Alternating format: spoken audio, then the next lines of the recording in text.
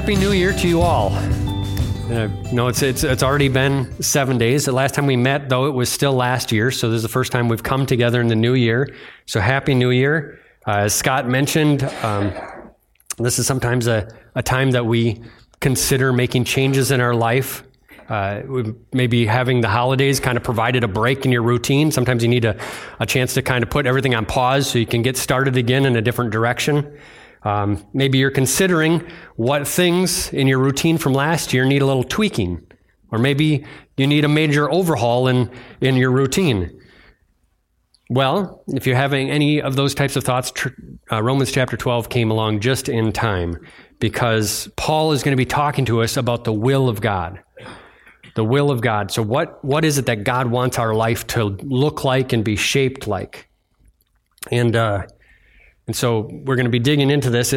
Before I get into it, though, I was thinking this last week about how oftentimes when we talk about the letters in the Bible, whether it's by Paul or Peter or whoever, we say things like Paul said or Peter wrote. And I just want to remind you that as I continue to use those types of phrases, to remember that it's not Paul's words, that this is God speaking through Paul to us, that the words came by the power of the Holy Spirit. Paul is kind of like a radio. The radio is not the source of what's coming out of the speakers. It's coming back from the broadcast studio. Okay, so Paul is broadcasting to the church what God's message is for us, what God's will is for our lives. All right, so we're going to hear God's will, and some people will hear it, and they will let it transform them. That's what we've been talking about this last week, is letting God transform us. So we can hear it and let it transform us. Other people reject it. But for us who have put our faith in Christ and have surrendered our lives to Jesus as Lord, we choose to receive it. When we keep God's mercies, all that we've received from Him on the forefront of our minds, we allow these words to penetrate our lives and to affect every part of our daily routine. Now, that doesn't necessarily mean that you have to change every part of your daily routine. You still will go to work. You'll still do your household chores. You'll still pay your bills. But when you do everything as unto the Lord, it changes how we do what we do. It may also add to your routine, and there may be things that you do that you are going to stop doing, or things that you don't do that you're going to start doing. But there's a lot of things that, really probably the bulk of your day, you're going to keep doing a lot of those things, but you're going to maybe do it with a different attitude. You're going to do it differently. So if you're examining your life and trying to figure out what these things are that you might want to tweak, these next couple chapters will likely give you some direction, because Paul's going to lead us on a little self-evaluation. But no matter what it is that you hope to do or change, the main chance that you're actually going to be successful in making these changes is if you can hang on to your motivation for doing them. People start off the new year with these new resolutions, but somewhere along the line, whatever was motivating them either wasn't strong enough to keep them going, or they just forgot to think about it. They forgot to remind themselves why it is that they were doing what they were doing. So Romans chapter 12, verse 1, that we covered last week, points to that motivation. It said in the first part of verse 1, it said, "And so, dear brothers and sisters, I plead with you to give your bodies to God because of all He has done for you." Because of all He has done for you. Why do we desire to give our all to God?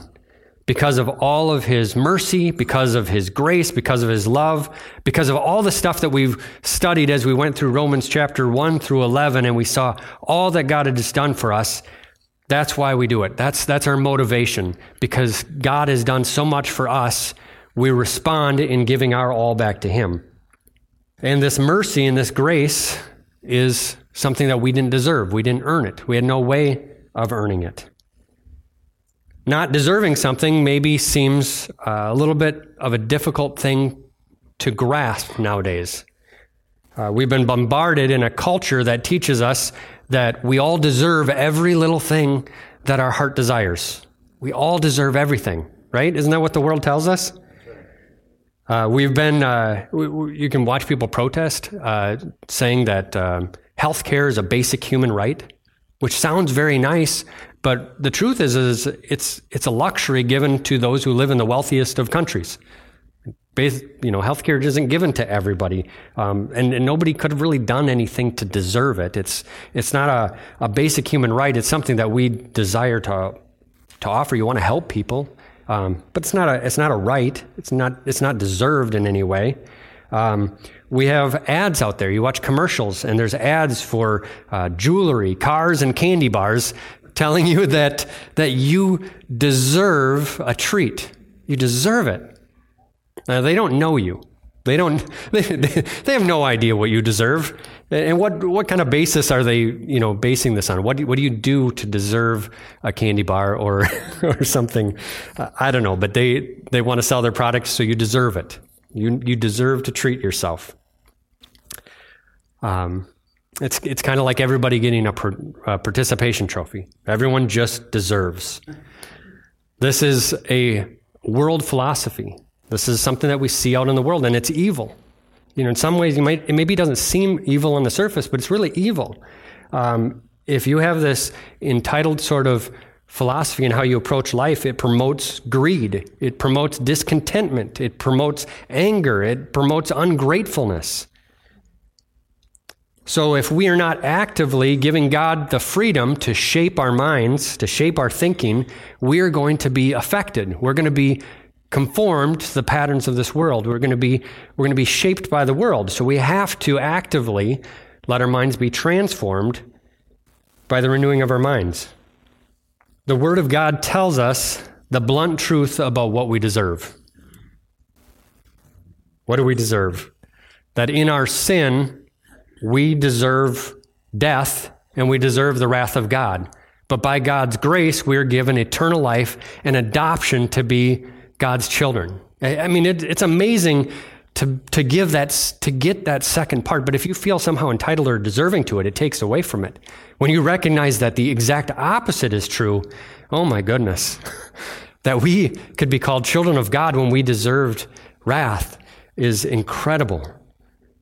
That is a motivating factor. That stirs our hearts to respond with some sort of demonstration of gratitude. I know I've said this. This has been repeated a lot through our study in the book of Romans. Maybe even every week I've talked about this type of motivation, reminding us of the grace that we've received. But like I said, this is why we take the rest of the text to heart. That's why we want to hear what God's will is. We wouldn't care what God's will is if we didn't have a motivation to respond to following it. And so that's our motivation, and we're going to be getting in over the next several weeks. We're going to be talking about different aspects of God's will.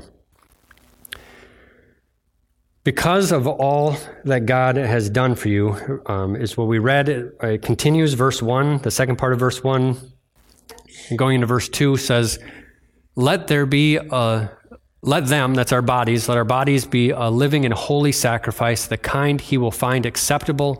This is truly the way we worship him. Don't copy the behaviors and customs of the world, but let God transform you into a new person by changing the way you think. Then you will learn to know God's will for you, which is good and pleasing and perfect. Romans 12 aims to lay out what it looks like when someone motivated by God's great love offers their life in worship, allowing him to teach them what his will is, what is good and pleasing and perfect in the eyes of our Lord and Savior. Verses 1 and 2, Paul laid out the motivation and the general direction not to copy the world and to let God transform us. But before we get into the specifics, he has kind of one more blanket thing that we need to add to our lives so that we don't get prideful as we look at some of the gifts and things that he's going to give us. And that thing is humility. Paul presents it like this in verse 3. He says, For I say, through the grace given to me, to everyone who is among you, not to think of himself more highly than he ought to think, but think soberly, as God has dealt to each one a measure of faith. Paul's giving instruction, but he's also leading by example. He was not proud, and he may have had reason to be proud when you think about the fact that Jesus himself, chose him, appeared to him, called him to be an apostle. He was used in healing people and seeing people delivered. He saw multitudes of people come to saving faith through his ministry. He could have written this puffed up about what God has done in him, saying you should be, like me, But instead he says it's by God's grace. It's by the grace given to him. Paul remembered that it is only by God's grace that God chose to save him and to use him in these powerful ways, that he had not earned this privilege. He knew what he actually earned. He knew what he deserved. And then he encourages us to have that same mindset. So he sets the example and he says, follow me as I recognize that all that I have is from God. All that I have is by his grace. We need to keep our pride in check and not think too highly of ourselves. Paul is preparing us, like I said, for the next thing he's going to talk about. He's going to be writing about how we're all part of one body, that in Christ we are joined together and we all have different functions. And he's going to go into the different gifts that he's given us. And if we don't have humility in place, then instead of celebrating the diversity of gifts given to the body, we may begin to think of ourselves more highly based off of what gifts we have received. And when you start to think of yourself more highly, what does that do? It means that you're thinking of somebody else as more lowly. I don't know if that'd be the opposite word, but you can't really elevate yourself without pushing somebody else down. And so in the body, we're not, we're all on an even playing field. Whether you are a leader in the church, or whether you are a server in the church, in a different capacity, whether you're hospitality, we're all at the same level. Like in the world, when you see somebody who's a leader or a head or something, they are somehow more important. But in the church, we all have different aspects, but they're all serving. They're all serving. It's all given to God. And so in the body of Christ, nobody is more highly favored than somebody else. None of us deserve the gifts that we have. We didn't, and we're going to get more into that later, so I better stop before I step on the toes of the rest of the message. Proverbs 13 says, where there is strife, there is pride. Where there is strife, there is pride. Strife or disharmony is a byproduct of pride, and humility is the cure. And humility is found in having our minds transformed by the Spirit, to see ourselves and to see others the same way that God sees us, that we are simply vessels of his Holy Spirit, vessels of his giftings, and image bearers of God. We're not bearing something of ourselves. Anything good that we're displaying is a reflection of who God is and what he's done in us. So it's all glory to God. The giftings and abilities that we received from him. I don't know if any of you have ever had like a toddler or 2-3-year-old, 4-year-old, whatever age, but a small child who has no money but wants to buy a gift for Christmas. And you end up giving them money to buy you a gift for Christmas because they want to buy you something for Christmas. The child can't really brag to others about what he was able to get you, because it was by your resources that he got it for you. But they gave you all that they had, and they did it out of love. It was their way of showing appreciation for you. They wanted to give you something. That's what we're like to God. God has given us something so that we can give it back to him, so that we can show him gratitude. Without his gifts, we couldn't show him the gratitude he deserves.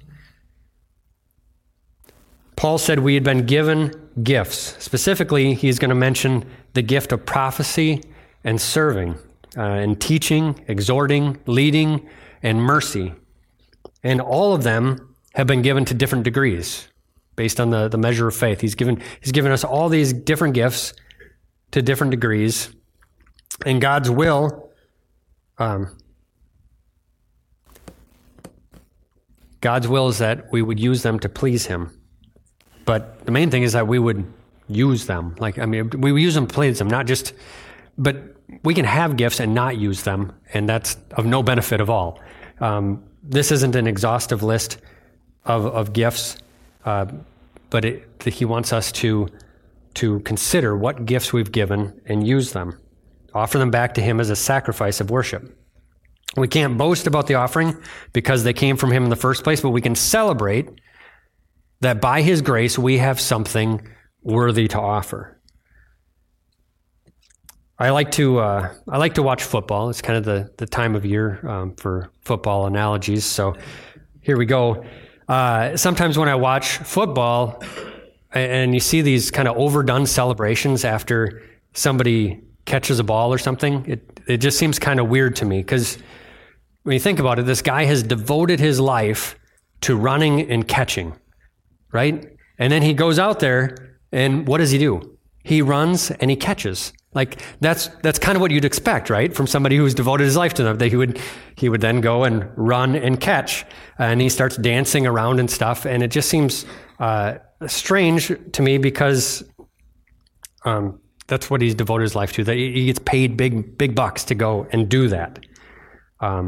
In those moments, that guy who's dancing around he's drawing all the attention to himself. He's not thinking about the quarterback who threw the ball. He's not thinking about the offensive line that gave the quarterback time to throw the ball. He's not thinking about the coaches and the staff that came up with the play, that taught him what to do, to give him the skills so that he could go and run and catch. He's just thinking about himself.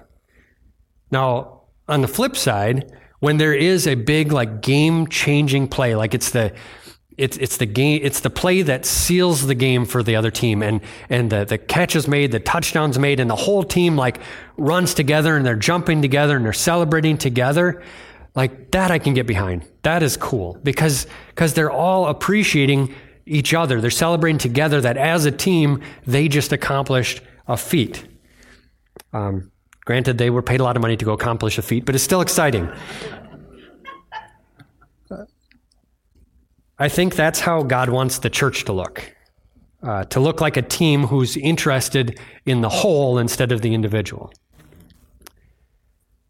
We are told in these verses that we are to think soberly in regards to ourselves, rather than, if I ever start doing a dance because I thought my sermon was really good at the end, somebody come and knock me over, tackle me. I'm supposed to think soberly about ourselves.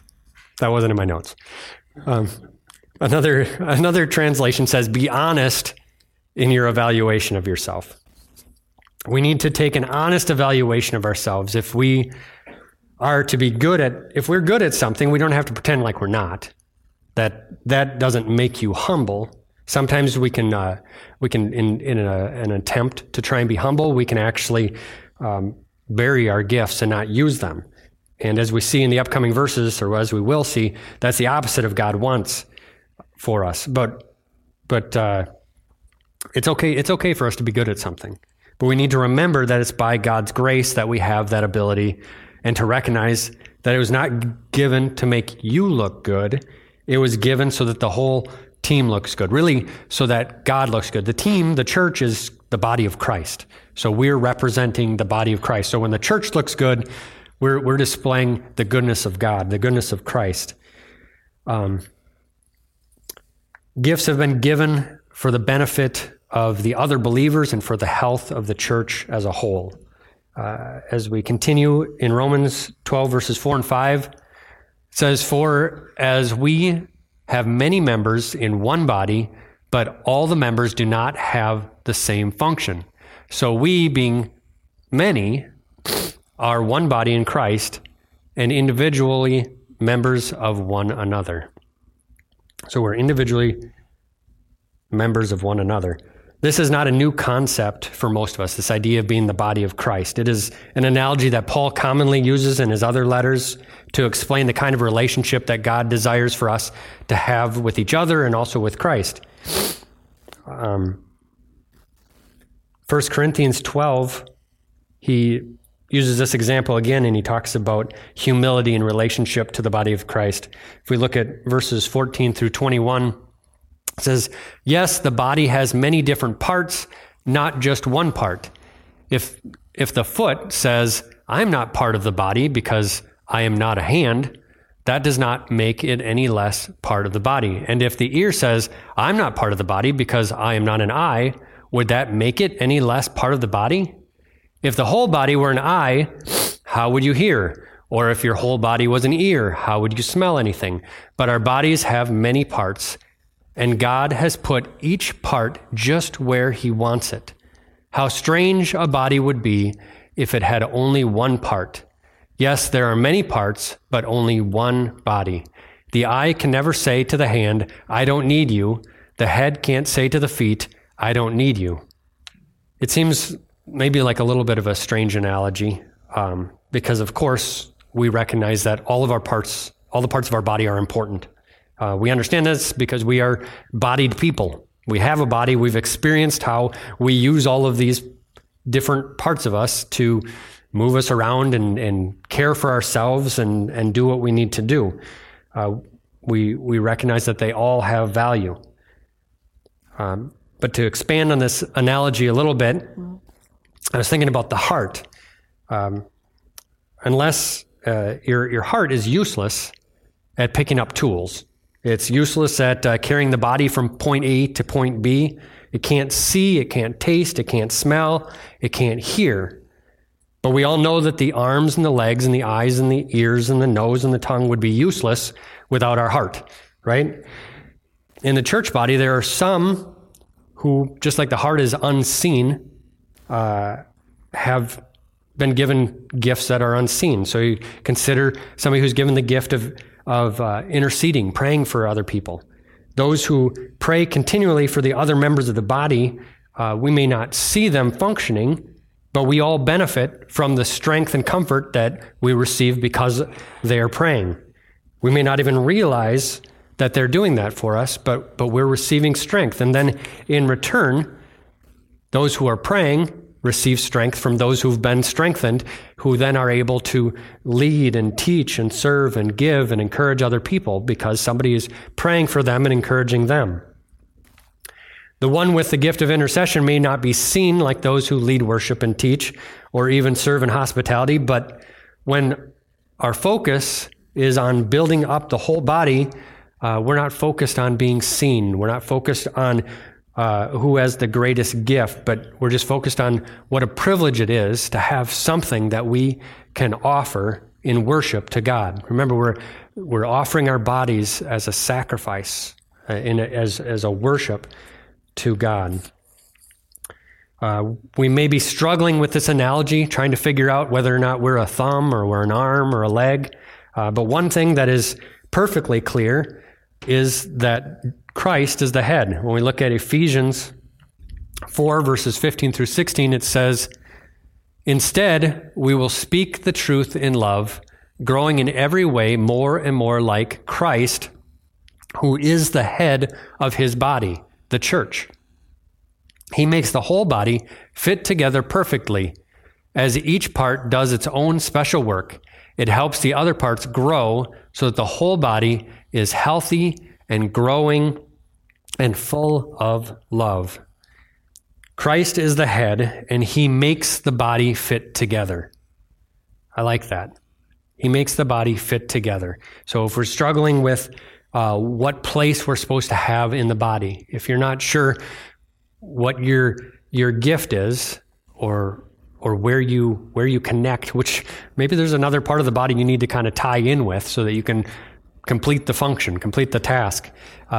Pray and ask God to tell you, because he's the one who fits you in the body. He's the one who directs you and shows you where your place is. Where do I fit in the body? How does God want to use me? How can I use my skills to build up his body to be healthy and growing and full of love?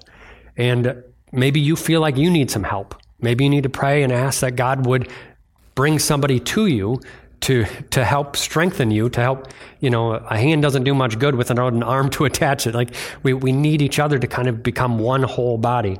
So pray that God would create those other parts or bring together those parts so that you can feel more connected to the body.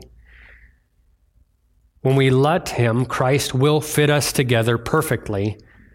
And when we do what we're called, the whole body is healthy and growing and full of love. So, if the hand's attached to an arm, but the arm isn't doing what God gifted it to do, the hand can't get to where it's supposed to do what it's supposed to do. So we all have to use the gifts we've been given to function well. In the New Living Translation, verse 5 ends with, we are many parts of one body, and we all belong to each other. It says that we all belong to each other. So over the course of the last year, I had the privilege of being part of 2 weddings and a baptism. And in each one of those, people were joined together with someone else. In marriage, the husband and wife are joined together as one. In baptism, the person is joined with Christ. They raised to new life in Christ, joined to Christ. And also in baptism and just in salvation as a whole, we are joined together as brothers and sisters in Christ. We're joined to each other. Now, thinking about marriage, sometimes people will talk about marriage and they'll talk about marital bliss. Have you heard people use marital bliss? Now, bliss is complete happiness, right? So it's kind of usually used a little bit tongue-in-cheek because anybody who's been married knows that it's not always bliss. It's not. Sometimes there's some not bliss. There's times where our differences can present opportunities for disagreement, right? We have opportunities for disagreement because we have different ways of looking at things. We see life differently a little bit. And so when we think of ourselves more highly than we ought, we can become angry with the other person. But eventually, one of us, at least one of us, hopefully eventually both, but it usually starts with one, somebody has to humble themselves and apologize so that there can be peace in that unity, so there can be peace in that marriage.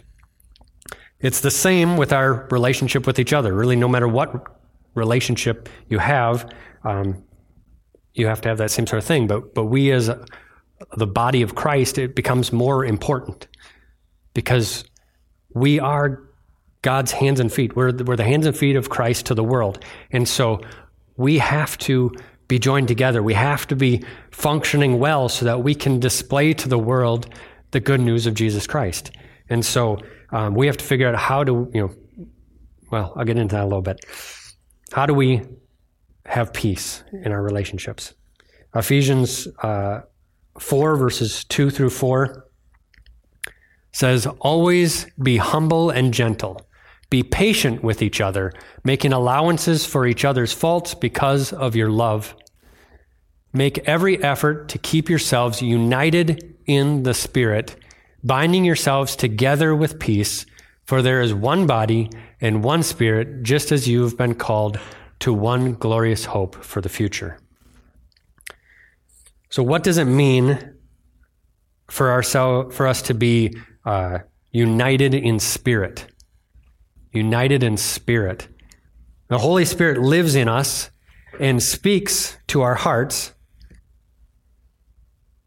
He is the conduit through which Jesus reminds us of what his will is. He reminds us of the truths of his word, and it's the truths of his word, right? It's the truth that sets us free, right?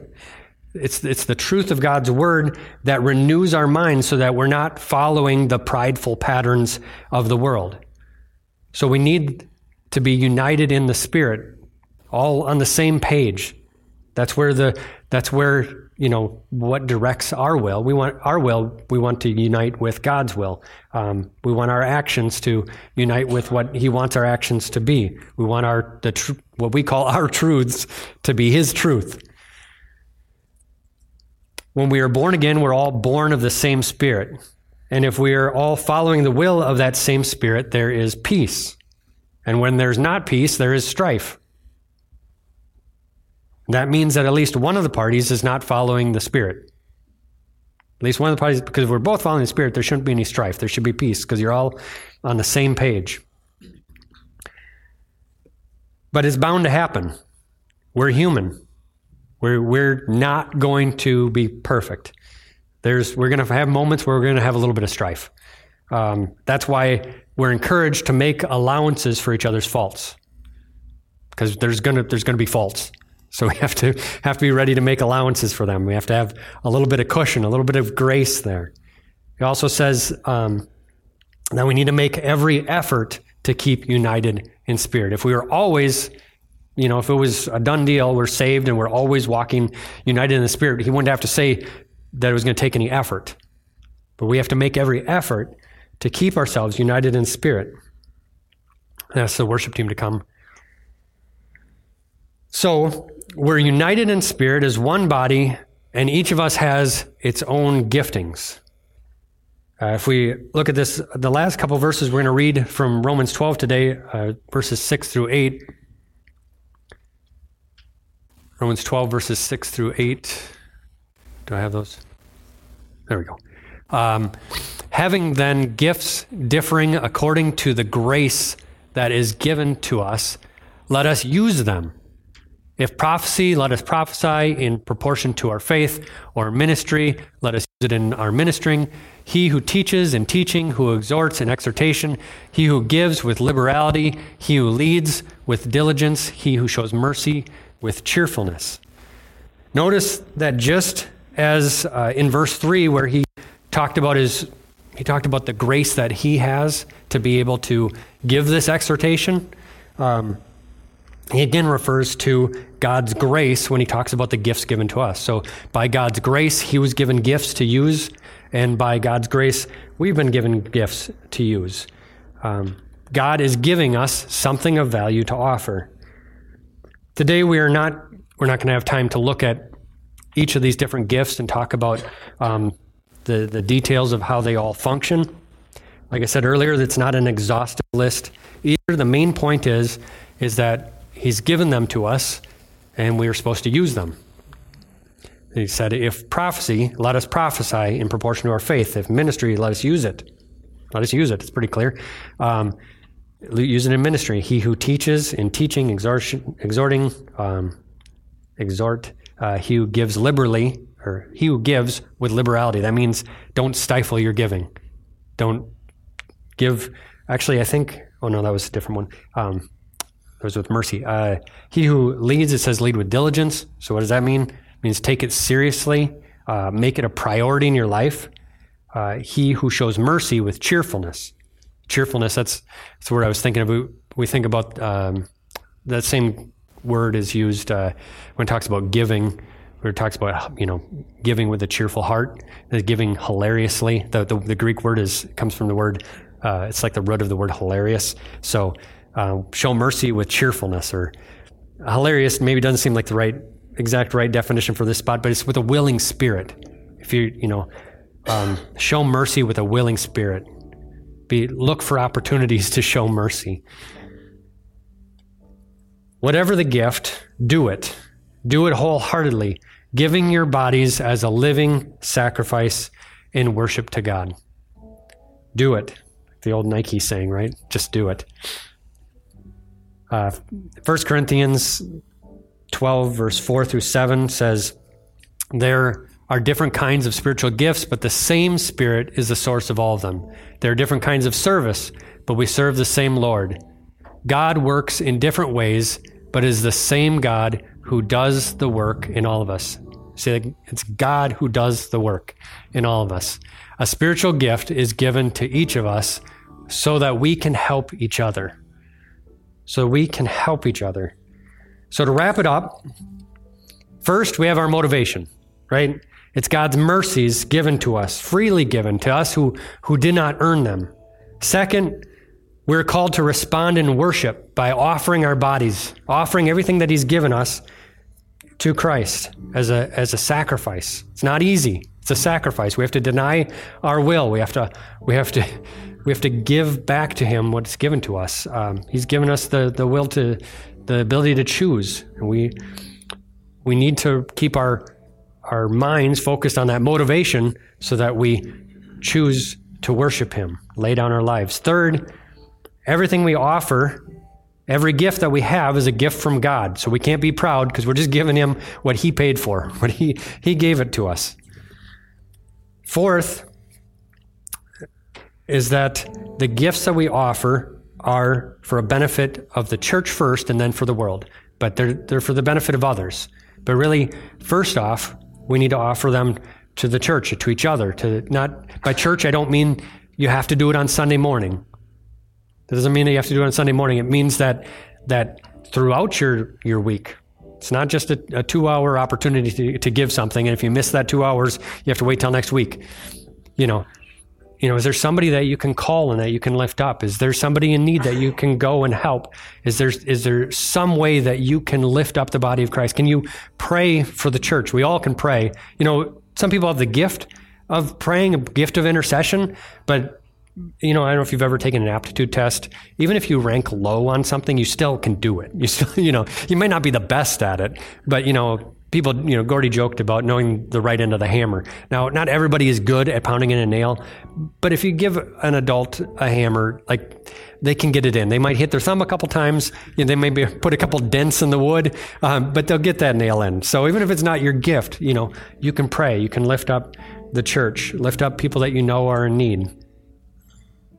Galatians chapter 6, 7 through 10 says, "Do not be deceived.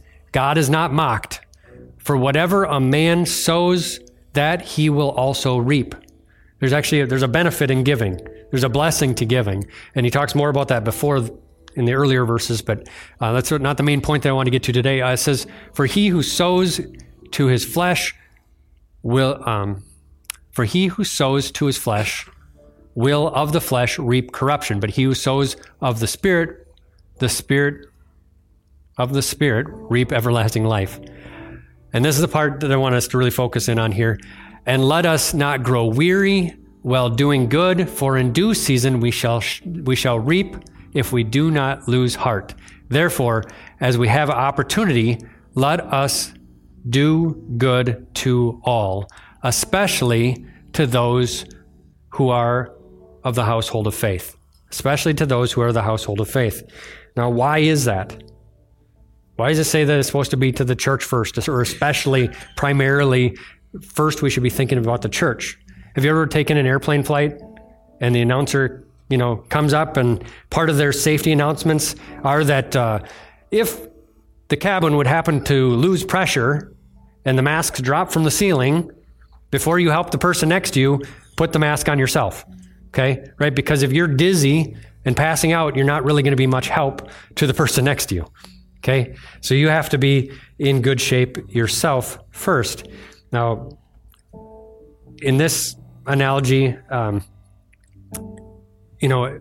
I said, we want to help the world. We want to show the world God's grace, his love. We want to show that there's another way, that there's a pattern of the world that leads to death, and there's a pattern of Christ. There's a transformed way in Jesus Christ to new life. And if we aren't displaying that, if we aren't showing that we have new life, then what are we doing? It's not going to work. We're not going to be able to help anybody. If the church isn't thriving first, then we can't display it to the world. If you imagine a couple going to get counseling and the people counseling them are separated. I mean, pretty ridiculous to try and get marital advice from somebody whose marriage is in turmoil. First, they need to heal their marriage, and then they'll be able to help other people. John 13, verse 34 through 35 says, "A new commandment I give to you, that you love one another, as I have loved you, that you also love one another. By this, all will know that you are my disciples, if you have love for one another." Okay, so how will they know that we are his disciples? How will they know that we are the body of Christ? Is if we have love for one another. If we're in disunity, if there's strife in the church, if we're not showing this love for one another, we're not even going to be seen as Christ's body. I mean, maybe they'll maybe they'll sticker the name church on us and they'll have a bad taste in their mouth, but they're really not going to see us as the body of Christ, because we're not displaying the body of Christ. We need to display what the body of Christ is supposed to look like. Our love for each other demonstrates to the world that we are a healthy church and that we, as a church, are ready and able to help them, to use our gifts to teach them and lead them. I want us to take this opportunity to think about what it is that God has given to us. What gifts has he given to us? And not just, on the one hand, I pray that God will guide us and direct us over the next weeks to know what it is that God has done in us or placed in us, that we can then use it. It's really hard to use a tool if you don't know you have it. I go to my garage, if I can't identify what it is that I'm looking for, I can't use it.